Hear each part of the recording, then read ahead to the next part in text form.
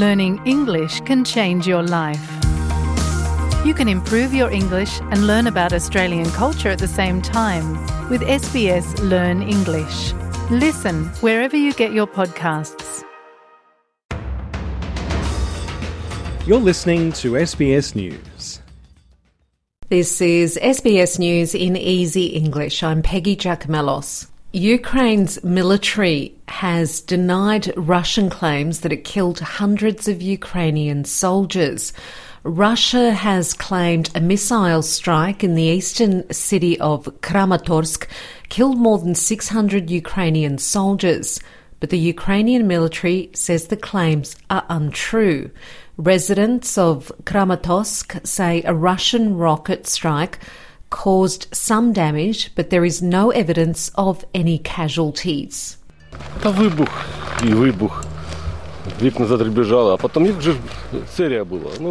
was an explosion and then another explosion. The windows shook. There were a series of explosions. Really, there's nothing else to tell you. Just a normal day. Prime Minister Anthony Albanese is in Western Australia visiting the remote Kimberley region devastated by floods. Recovery efforts have begun in the desert town of Fitzroy Crossing, which has been affected by floodwaters, now heading west. Hundreds of residents who fled the region are still waiting to return home. Minister for Emergency Services, Noel Dawson, says a rapid damage assessment and clean-up plan has already been completed with Indigenous communities.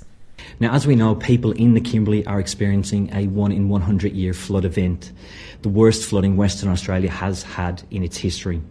This situation continues to change and is proving to be extremely challenging for residents in the region. Again, we're asking people to postpone any non-essential travel to the Kimberley region. Can I also remind people to stay out of floodwaters, stay out of rivers, and this includes no swimming or kayaking. A boy has died in a New South Wales hospital after a car crash involving an alleged drink driver. The 9-year-old boy was airlifted to a Newcastle hospital on Wednesday after the two-vehicle crash. Police say he died in hospital on Saturday as a result of his injuries. A 51-year-old woman who was driving the other car was arrested over the crash. She now faces 10 new charges. She was granted bail on Thursday and is due to appear in the Gosford local court on January the 27th. 2 primary school-aged brothers have been flown to hospital with neck injuries after the car they were in rolled over on a Queensland beach. The vehicle, which held a family of 5, 2 parents and 3 children, rolled over and landed on its side yesterday while travelling along the waterline on Kagari, formerly known as Fraser Island. The young boys were taken to Hervey Bay Hospital by helicopter following the crash. A search for a missing swimmer in Victoria has entered a 4th day. The 20-year-old and his 16-year-old brother got into trouble in rough surf at Gunnamatta Beach on Friday night. The father jumped in to save the pair and rescuers managed to pull him and the teenager from the water, but the older son couldn't be found.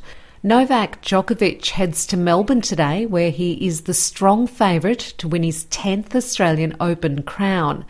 It took Djokovic more than 3 hours to defeat his American opponent, Sebastian Korda, in 3 sets in the final of the Adelaide International.